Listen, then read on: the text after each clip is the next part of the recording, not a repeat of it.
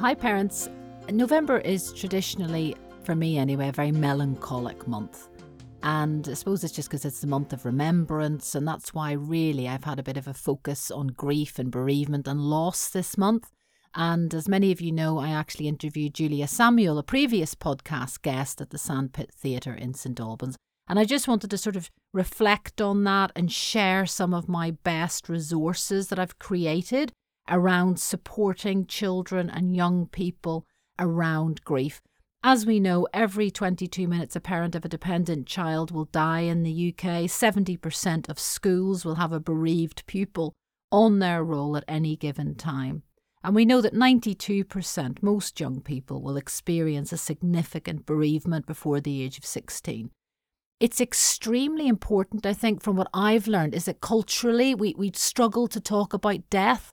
And I've really learned, and certainly had that validated by my experience of interviewing Julia Samuel last night at the Sandpit Theatre. We have to have these conversations very much as a preemptive strike, which, as you know, I'm very fond of in parenting. So it is now, when your children are happy and well and grandma or grandpa haven't passed away or nothing is untoward, nothing has happened in family life. It's a good time to have the conversations then about death, about what it means to die, and to really model an approach that is not scary.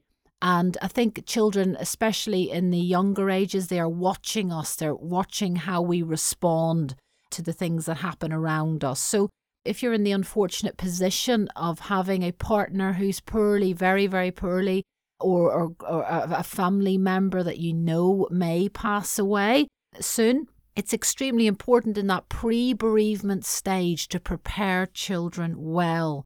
What does that mean? It means that we, like in all of my work in parenting, again, the message that is echoed is to be open, to be honest, to be your authentic self with children.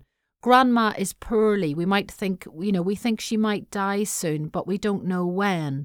Always ask children what they're worried about. And as Julia said last night, what's your top worry? Never be afraid to ask them what they're worried about. And children are so innovative. They will always come up with solutions to how things can be better. And Julia shared some very touching anecdotes last night about a 14-year-old that she works with, whose mother is very, very poorly with a terminal illness. And he is creating music playlists for her and being proactive in that pre-bereavement stage. So to always, with children who are preparing to grieve, who you're trying to protect them from death, but that's not going to happen. We need to have the conversations, prepare them in advance, even to the point of the detail of funerals. It's important that children understand, what is a funeral? What happens at a funeral? Where will it be held? What will happen during the funeral? What role can I play? And as Julia said very vividly last night, never force a child to participate in a funeral ceremony, but it's important to ask them what they'd like to do. And that kind of detail is very important in terms of children's psychology and their future resilience, looking back on these pivotal events and life-changing experiences of death. So I think that I love that detail that she gives, down to whether or not it's appropriate for a child to touch the body, or etc., etc. So I think it's very important. I've taken from it, just get stuck into those brave conversations. And I've taken that literally in my own parenting by, there are no hopefully imminent deaths in our family, but I've taken my children to a graveyard recently on purpose. We've talked about what it means to die, what might be happening, and I modelled, obviously, that I wasn't scared of it, it's just like being asleep. And of course, my 13-year-old responded with, well, I don't like being asleep.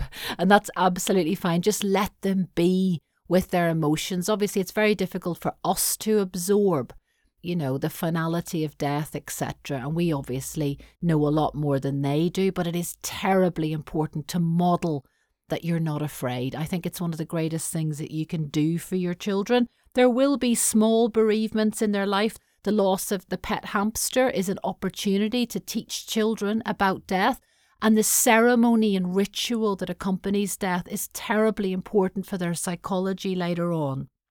In the days and months following death, again, so if you think about pre-bereavement, it's very helpful. If you think about the actual ceremony, the funeral, the ritual, and how children can participate in that is very important. And then following death, what I'm very interested in, if a child has lost a parent, say, we know that teachers, who are struggling to manage a class of 30 children, they might have a number of grieving children in that classroom. They need to be signposted to great resources. And hopefully you'll find in the resources that accompany this podcast, you'll find good advice for teachers. So in terms of returning to school, don't expect children to get over it quickly. Don't expect children to behave the same way following a bereavement. Don't expect any predictable patterns of grief. Be patient with them. Don't expect them to counsel or comfort you, the teacher, and don't protect them from bad news. Be literal, be plain, be simple in your language, and children are much more likely to respond to that. Whatever children don't know, they will imagine. So just being consistent as a teacher. A lovely, lovely tip that I picked up last night from my event with Julia is allow that child to give you a message in the class if they're not coping, if they feel like something has upset them or triggered their grief. And that might be handing the teacher a little piece of Lego. That might be the secret signal that I need to leave the classroom. Those little things go a very long way with children. If you are supporting a child at home whose parent has died, it is extremely important to remember Julia's phrase that children will jump in and out of puddles. That's the way grief works. 1 minute they'll be crying, 1 minute they'll be out skipping and laughing with their friends. The rhythm of grief is very typical like that. Always use appropriate language, no vagaries, gone to heaven, as Julia says, that could be down the coffee shop as far as a 4, 5, 6, 7-year-old is concerned. So making sure, that they know that person will not be returning is very important in case they sort of expect them to. So don't be afraid to use the word dead and avoid using euphemistic language such as gone far away, in another room, lost, because children can misinterpret, young children misinterpret those words, which can create confusion. Remember, in the in the phase beyond the funeral, etc., the months and perhaps year that follows, children need a place to land their emotions. So it might be thinking about a little spot in the house where they think about the person who's passed away, a memory box, a jar that they can put their worries in, things to celebrate, things that daddy or mummy used to say, lovely memories.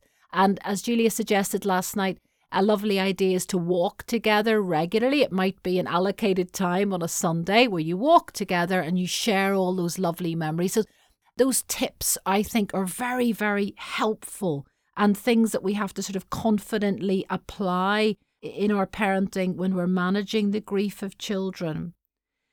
I think it's important that all of us know, no matter whether we're parents, professionals, teachers, GPs, you must know organisations that you can refer people to.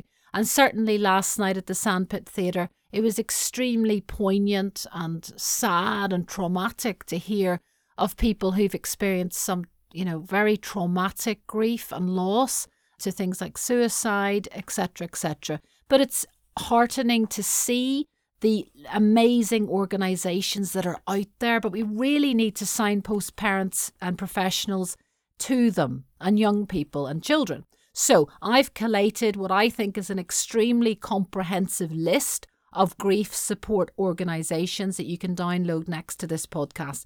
If anything is missing, tell me and I will add it very, very easily. So take, for example, in terms of supporting children, we've got the Marie Curie. She's got Marie Curie has a lovely PDF to download that I've highlighted in my list about questions children will ask and how to respond to them, which I thought was great.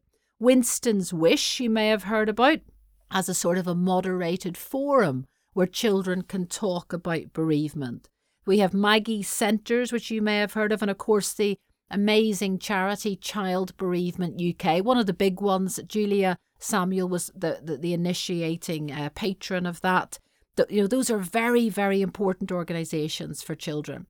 The other thing that I discovered is there are very specific bereavement support services depending on your cultural or religious identity. For example, we've got Muslim bereavement support services, Jewish bereavement support services.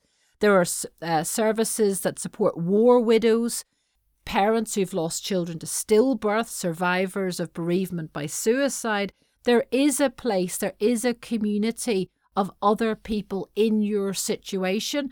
There's even a lovely organisation called Widowed and Young for people under 50 who've lost a partner. And it is in those places that you will find a sense of community and support.